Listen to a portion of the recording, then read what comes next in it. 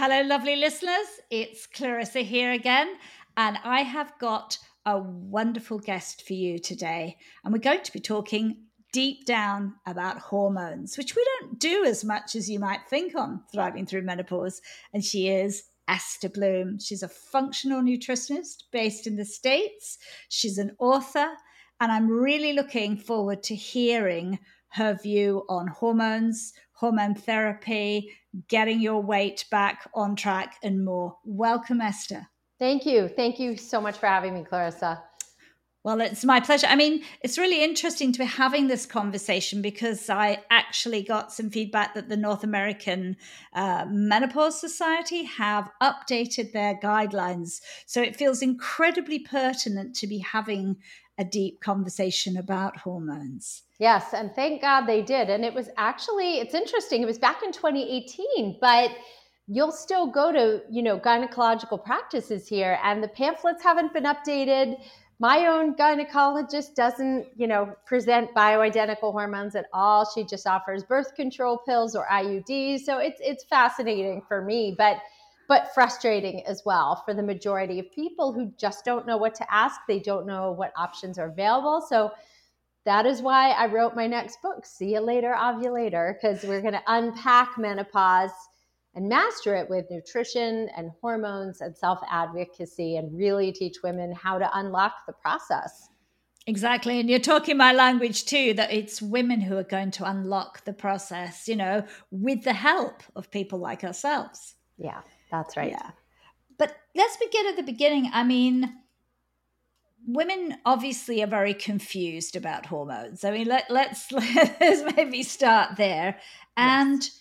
So there's a lot of controversy back and forth about things like should have a test, you shouldn't have a test. Your view on that, Esther, when do women need tests, and do they need tests? And if so, what kind of tests? Well, testing yields a lot of specificity. So I like to test and not guess. I'm not a fan of throwing spaghetti against the wall and seeing if it will stick.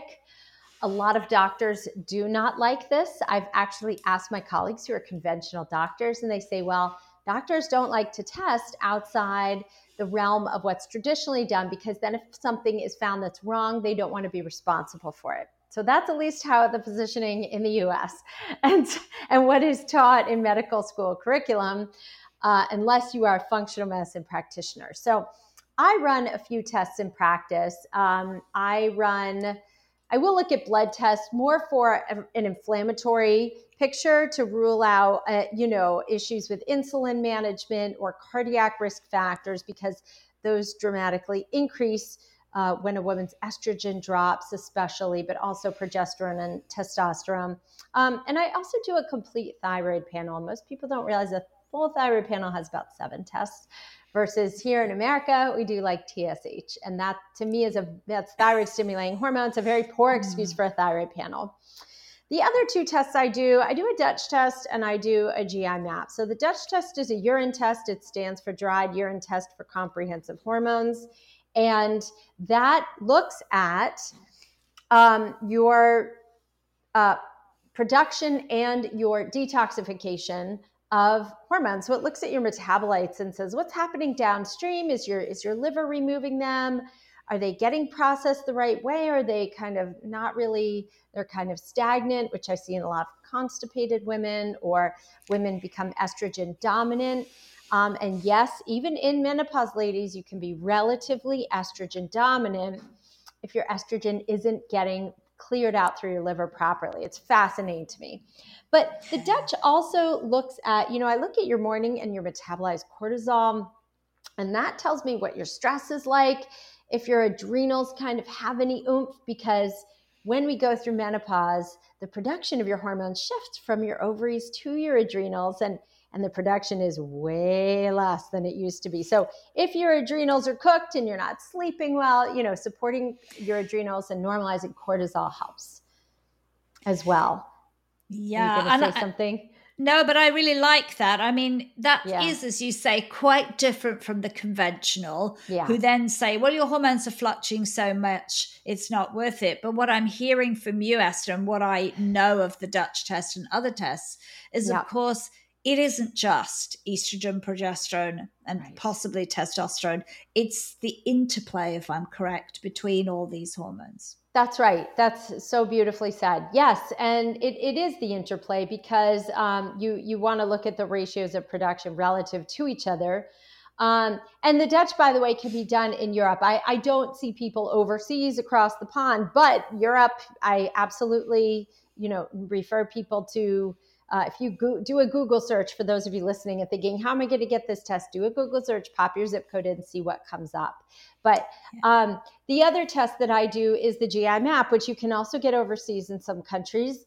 And that is a stool test. And you may think, well, what does stool test have to do with menopause? The healthier your gut is in menopause, the easier the process will be and the less symptomatic it will be, because what you don't realize, what most of us don't realize, is that estrogen can be reabsorbed in the gut wall. And you don't want that to happen again. That enables you to stay more inflamed, have symptoms of estrogen dominance like irritability, breast tenderness, cramps, those really heavy periods where you get these massive surges and you leak.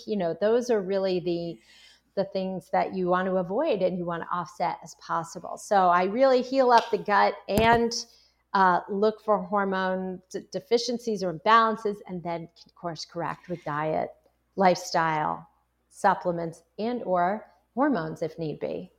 Yeah, which to me sounds so practical to do, Esther. I mean, you're starting really with a baseline, aren't you? You know where the person is when they come to you, and then you can work it out. Because I think we're beginning to understand how important the gut is, but it's taken a long time to realize the importance of the gut in this space. Oh, and it's ever evolving. I mean, we're only at the tippy top of the iceberg. We really are.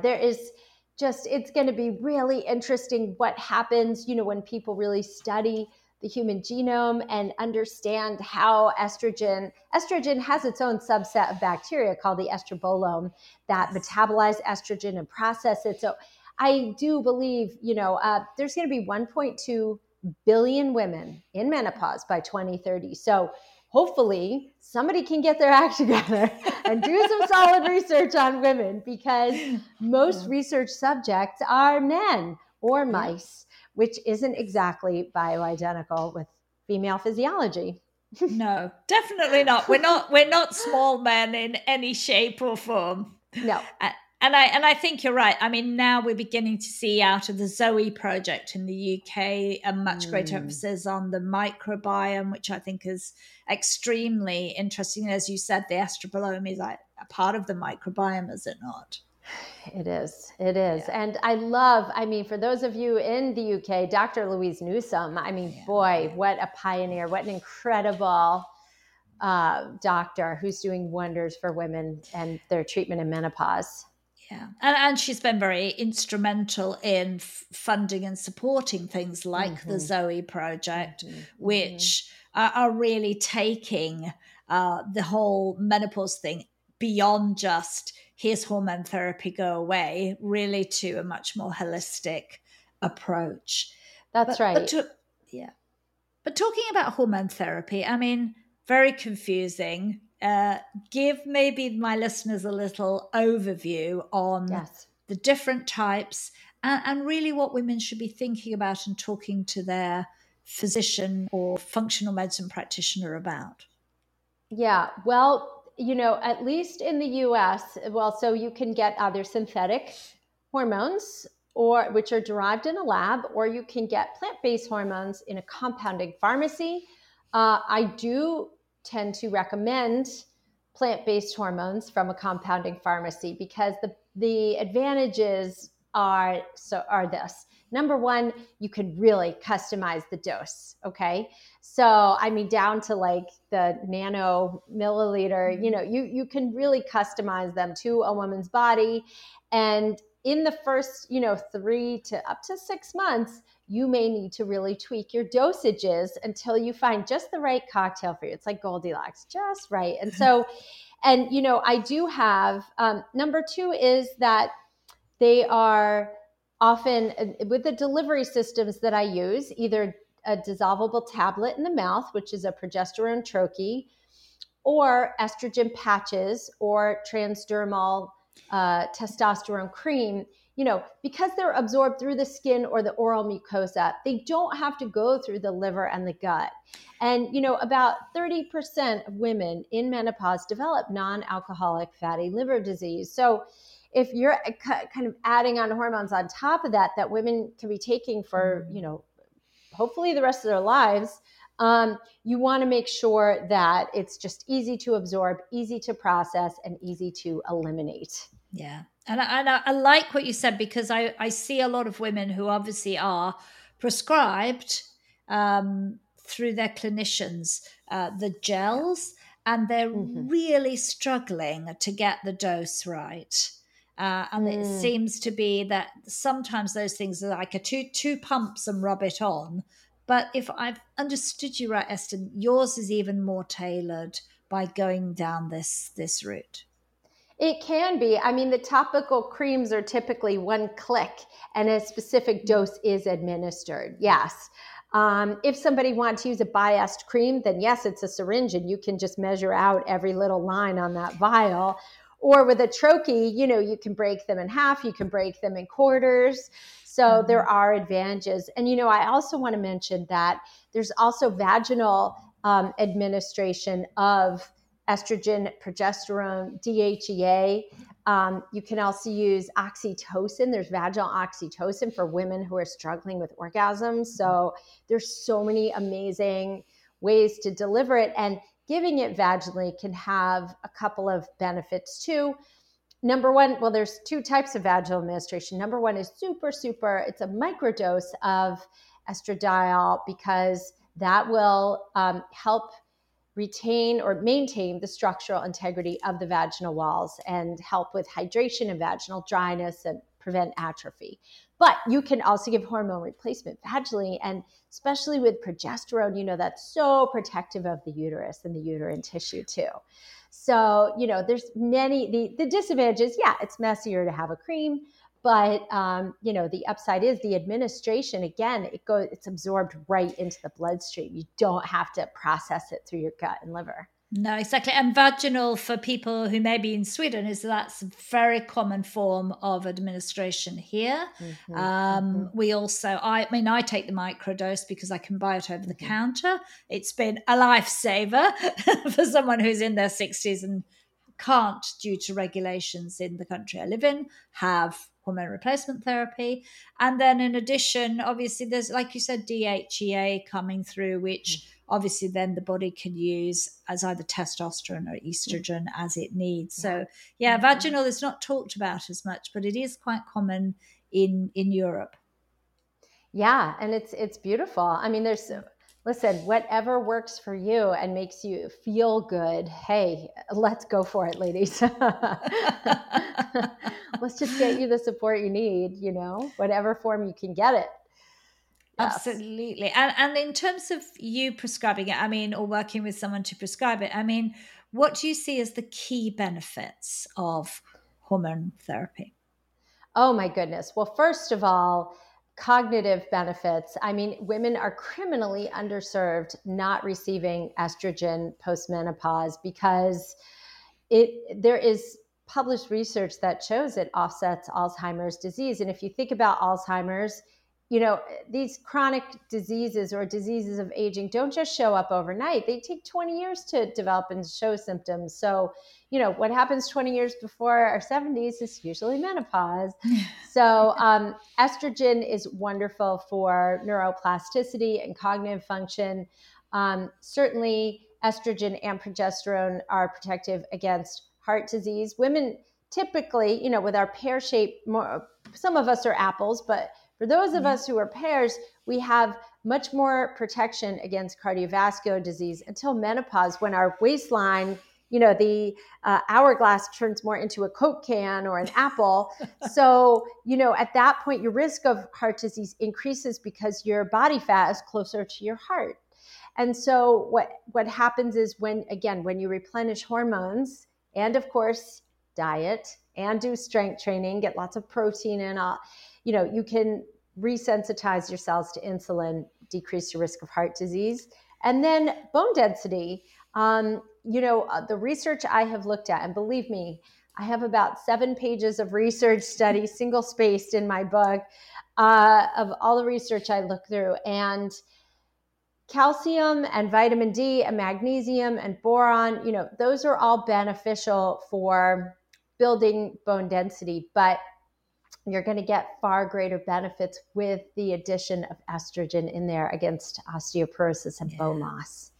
So in some ways, what I hear is it's as much about fixing the symptoms as it is about setting us up for healthy aging. That's right. And yes, and to your point, though, when it comes to fixing the symptoms, right? I mean, hot hormones can help hot flashes. They can help depression and irritability. Like a lot of mental health issues arise once progesterone and estrogen start falling. Severe anxiety, depression. I call it menorrhage. That's also a very real thing. And also, again, the vaginal dryness, breast tenderness, sore, achy joints. Progesterone is a natural steroid. Yes. So a natural anti-inflammatory steroid.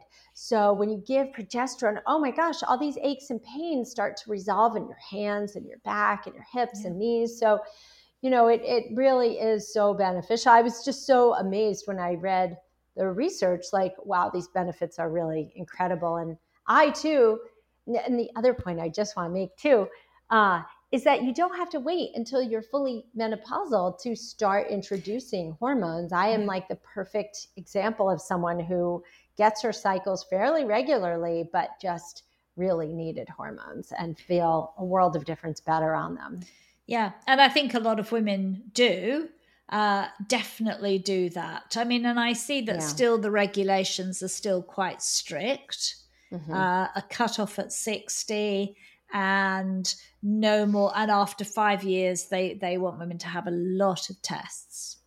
Okay, so that's interesting. There's still that cutoff. I think the North American guidelines that came out today, I think the new ones now. Then they came out. I was just picked that up from a journalist that is very active, and she said the new ones still say 60, still are very strict around 10 years after your period. There's a no. It's not in the guidelines, and that's the same. The new ones that came out here in Sweden, and they look like the British Menopause Society ones as well. So it's quite interesting that although certain clinicians are saying for life, the national bodies around the world are still saying no, not for older women. We want to do the cutoff, and we we can extend 5 years, but we want a lot more rigorous testing. So there's obviously clearly not all of them are convinced by the various data. Yes. You know how to book flights and hotels. All you're missing is a tool to plan the travel experiences you'll have once you arrive. That's why you need Viator. Book guided tours, excursions, and more in one place. There are over 300,000 travel experiences to choose from, so you can find something for everyone. And Viator offers free cancellation and 24/7 customer support for worry-free travel. Download the Viator app now and use code Viator10 for 10% off your first booking in the app. Find travel experiences for you. Do more with Viator. When you need mealtime inspiration, it's worth shopping Kroger, where you'll find over 30,000 mouth-watering choices that excite your inner foodie. And no matter what tasty choice you make, you'll enjoy our everyday low prices, plus extra ways to save, like digital coupons worth over $600 each week. You can also save up to $1 off per gallon at the pump with fuel points. More savings and more inspiring flavors make shopping Kroger worth it every time. Kroger, fresh for everyone. Fuel restrictions apply. And a lot more caution I hear around the Alzheimer's. Very big debates about that still. So it is interesting, and I suppose that really turns to the conversation then around diet and lifestyle as being such incredible supporters for women. If that's what you're met with, how do they play a key role? Yeah. Well, it's so funny. The timing of this is divine, because I had a client yesterday, she's menopausal. She's in her late 50s and has Hashimoto's and is just really, really achy. One of the discs in her back has disintegrated. She hasn't been able to work out. Sleep is challenging for her too. And she was using like CBD gummies to get to sleep. And I've been telling her, you really need to get your protein up. You need to go grain free. You need to just like really focus on that, cut back on alcohol, really focus on that. And she texted me and she was like, this is what I ate. And it was like a lot of protein and some veggies and a little starch. And she said, and no grains. And she said, I fell asleep at 10 and I woke up at 6 and I didn't take any medication to sleep. What was that? And I said, that, my friend, is called an anti-inflammatory blood sugar balancing diet. Yes. So like your blood sugar balance is critical when you're in menopause. And what most women and men too don't realize is that you actually need more protein as you age, not less. And we need protein in order to build muscle, but also for cognitive function, mental focus, blood sugar balance, and really supporting the largest endocrine organ in the body, which is not our skin, it's actually our muscle. Yes. And muscle secretes hormones, it manages insulin. The greater the amount of skeletal muscle you have as you age, the lower your mortality rate because you're not as prone to falls, bone breaks, hip fractures and bone breaks are the leading cause of death in elderly adults. So if you, and there's research studies to show you can even build muscle in your 90s, which is so cool, right? And it's interesting too, my mother, as we record this, she's 81 and she had ankle replacement surgery and she goes up the steps better now than she has in years. Pardon me, she had knee replacement surgery. She has a lot of ankle problems. Sorry, she wears a brace. She was supposed to have the ankle done. That didn't happen.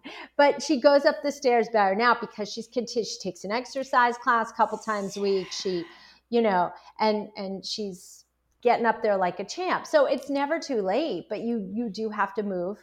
So yes, you've got to eat a lot of protein, cut the sugar, the booze, watch your caffeine if that messes with your sleep. And people say, oh, but I love a glass of wine. Wine does not love you. Wine is going to give you a big spike in cortisol. Your blood sugar will drop, your insulin levels will drop, and your cortisol is going to spike up, and your liver's going to try and detox, and you're going to be wide awake at 3 a.m. saying, that wasn't it seemed like a good idea at the time, but not now.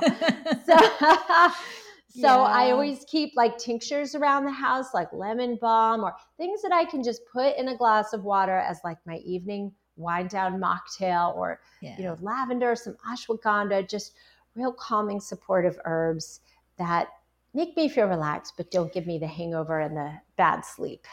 Yeah, it's amazing that upping the protein. And I think I did a measuring my macros and I was like, that's not enough protein. And I really, and I worked that I had to start to choose higher protein yogurts, eat more eggs, have pulses and quinoa at lunch, which, if you're just eating a sandwich, you just don't get that. That's right. And remind me what pulses are. I'm forgetting. Forgive me. Lentils and beans. Thank you. Lentils and beans. It's been a while. Okay. Yes. Yes. Whole food, real food. Shop in the outer aisles of the grocery store, the produce, not the processed packaged junk in the middle. Yeah. And then, the other really important piece for menopause and weight gain management is strength training. And, the good news is the research does not show any more benefit from 2 times a week versus 3 times a week for menopausal women. So, hey, you get a free pass, ladies. So, but, if you want to train 3 times a week, by all means, knock yourself out. But, strength training twice a week, lots of walking. And when I say strength training, you can start, if you're new to it, you can start with light weights, but you must increase your weights and strengthen the muscle and challenge it. Otherwise, you're really not getting the benefits. If weights really don't appeal to you, certainly Pilates can really strengthen you and isolate muscles and fatigue them. And that can be, I can get just as sore as in a Pilates class as I can lifting weights. Absolutely. So that's fine too. Yeah, and definitely, and certain types of yoga and boxing. It's a sort of a resistance. Oh, boxing, yes. Boxing is great. I have a bag here and I kick and hit the hell out of it. Oh, that's great. But we need that. Yes, you're right. We got to build muscle, and that doesn't mean we have to be lifting, double our body weight, does it? No, and not at all. But, it really, you do need to challenge the muscle and you need to fatigue it. If you can do 12 reps of a squat or a lunge or a curl and you're not even remotely tired, then it's time to bump your weight up. So you do have to keep challenging that. Yeah, definitely. But like back to the weight side of things. I mean, you talked about pears and apples. I mean, a lot of women end up becoming an apple. And I've heard women say, oh, but it's fine. I've got skinny legs. That's not good, is it, Esther? Yeah, well, it does put you at higher risk for heart disease. So, and it really is a sign of insulin resistance and poor cortisol management. So here's the cool thing. There was a research study I saw which looked at type 2 diabetics who there were two control groups. One group took metformin and did not lift weights, and the other group lifted weights, but without any drugs or medications. So the weightlifting group surprisingly had better blood sugar control than just the drug group. And it's amazing how weightlifting opens up those insulin receptors and really course corrects that insulin resistance. Also, if you can do intermittent fasting, it just, even if it's a 12-hour window where you finish dinner at 7, you don't have breakfast till 7 the next day. And if you can walk or, just do a little bit of interval training on an empty stomach, if you can do that fasting, that will often correct that insulin resistance very quickly. Wow, really interesting. And that does help with this little menopot that The menopot, yes. And I do have my clients get prescriptions for continuous glucose monitors too, if we really can't crack the metabolic code. And it's just a sensor that goes on the back of it's about 3 inches above the elbow. You can wear it for 2 weeks at a time. And then you download an app on your phone and you literally like hold your phone up to the sensor and it gives you your blood sugar reading. And so that will help you understand the metabolic effects of food. But I always say too, another great hack is to have a higher ratio of protein than carbs. So if you're tracking and you're getting 140 grams of protein per day, and that's I know the metrics are different. That's not by weight, it's by volume. So let's say you're getting, let's say you eat, 4 to 6 ounces of protein 3 times a day, right? You'll hit around 120, 140. Yeah. Make sure your carbs are, 100 or 120, that they're lower than your protein. Yes. And that's another way to course correct that menopot situation. So it's not a keto diet, but it's pulling from that type of thinking. Yeah. That's right. And typically, I don't find people have to do keto to get results, number one. Number two, I treat a lot of women with hypothyroidism and Hashimoto's, and a thyroid likes to be fed. It does not like to be starved. And especially of carbs, because a lot of women will do great on keto for 2 to 3 months. But what happens is that without the, adequate carbs in your system, it's very hard for T4 to convert to the active thyroid hormone T3. And so carbs do upregulate your thyroid. Now, I'm not telling you to go and eat donuts and ice cream, but I would tell you to have, sweet potatoes and pulses, lentils and beans and fruits and vegetables and complex carbs, quinoa versus bread and pasta and those types of carbs. Or if you do have those carbs, make sure you pair them with a protein. If someone really wants pasta, I'm like, measure out 1 cup of pasta and the rest is meat sauce and lots of veggies. And that can be very satisfying for the soul too. Yeah. So it feels like it's not as prescriptive, Esther, as none of these things. It's more like the balance. It's always the balance for me. I mean, I also don't know anyone who has, especially women who have sustained keto for longer than 3 to 4 months. They're usually, if they do, they're really genetically programmed to do that. But for most of us women, even though physiologically our bodies may not need the level of carbs, I find with modern day stress and anxiety, the carbs really do help. With sleep and energy and all of that. And they're feeding the brain, poor brain, which is on full on. Yeah, exactly. Yeah. So that's really, so there is hope for this Meadow Belly. It can go with the right diet and the right exercise. Yes. And you also do want to recheck your hormones and make sure you're on the optimal dose too, because if you're not, and women do need testosterone too, right? So if you're not on the right dose, that can also impact your ability to lose weight. Or if your thyroid isn't optimized, that can do it too. But I find, most people, even in menopause, can lose weight. It's just getting activity, right? No sitting on your butt all the time.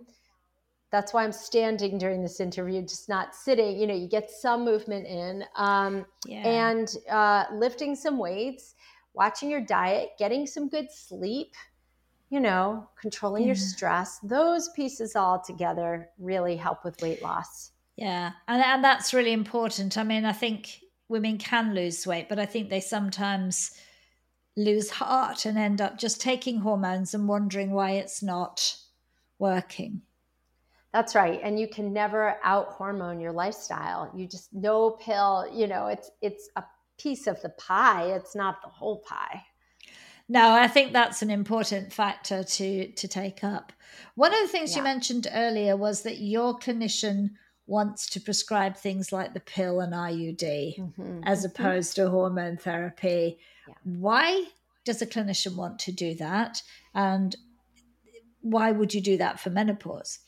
Yeah, exactly. Well, it is interesting because I've posted about this on social, and I did a post where I said an IUD is not hormonal. It's not to be used for for menopause treatment. And I got some pushback because some women were like, I still need birth control. And yes, you absolutely do. But here's the thing: the IUD and the pill are designed to suppress ovulation and suppress your body's ability to get pregnant, because your body's not supposed to have a baby at age 51, which is the average age of menopause. Yeah. The shop should be closing down by then. Definitely. And I think if you had a baby then, you'd be in shock. You'd be in shock. So would the baby. Excuse me. So the problem is, during menopause, your estrogen can surge up to 30% on any given day. You can have variable fluctuations. Yeah. But progesterone really declines a lot in perimenopause, and it declines a lot with stress. So when you have someone on the pill or IUD, they're only further suppressing that progesterone, which is so beneficial for sleep, for irritability, for just being happy. Progesterone's a real natural chill pill. So I typically recommend, if people are on birth control or on the IUD, we do check their hormone baseline to see where they are. And then slowly, if they're willing to do, either have their partner get a vasectomy, which is another great form of birth control. Oh, yes. Or switch to a barrier method of birth control, or, then we can transition them off the pill and onto bioidentical hormones. And often they feel better because you're replenishing those really low levels of progesterone and or estrogen. Yeah. And I think that's a really important point. I think we talk a lot about estrogen, but sometimes in the conversation we forget how absolutely critical progesterone is. And it's when in our normal cycle, when we're not on the pill, we really feel these moods. That is often the progesterone fluctuation through the monthly cycle, and definitely its role with respect to mental health is huge. Huge. And so, and for those of you listening who are in perimenopause and are thinking, okay, well, where would I start introducing hormones? Progesterone, you can start very gently, and you can do it topically. I give it to people in drops, liquid drops they rub into their skin. There are creams that you can do. You may not necessarily need it orally yet, although you can, but you do it the last 2 weeks of your cycle. Yes. It's really, you rotate on and off, you cycle on and off. Yeah. And so and then you get, a withdrawal bleed just like you do when you're on the pill. Yeah. Very normal. Yeah. And that's really important. So yes, probably finding another way around your birth control, because yes, you can still get pregnant and a baby at 46, 48, 50, bit of a shocker. That's going to be tough on your adrenals. That's going to be a very tough recovery. Yeah. It can be done. It is done, but again, I would recommend that. Yeah. Close up shop at that point. I think we need to close. Offensive. Yeah. I think it's time to say no. That's probably it. Though I have had friends who've had children in their 40s and certainly mid 40s through IVF. And they couldn't, obviously, because they're probably already perimenopausal. So they didn't conceive very easily, but they did through IVF have the child that they hadn't had up till then. And that's a choice. But for most women, it's time to shut up shop. That's right. But for those women in their late 40s, and I always say late 30s even, like I was 36 and a half when I had my son, but my doctor was like, use topical progesterone. It helps prevent miscarriages and it supports you.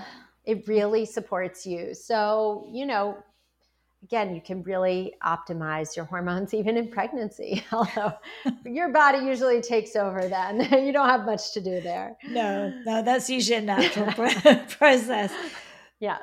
And Esther, you have a new book coming out. Tell us about that. I do. Hold on. I'm going to get you a quick screenshot of the cover. See you later, ovulator. Nice. It's Mastering Menopause Through Nutrition, Hormones, and Self-Advocacy.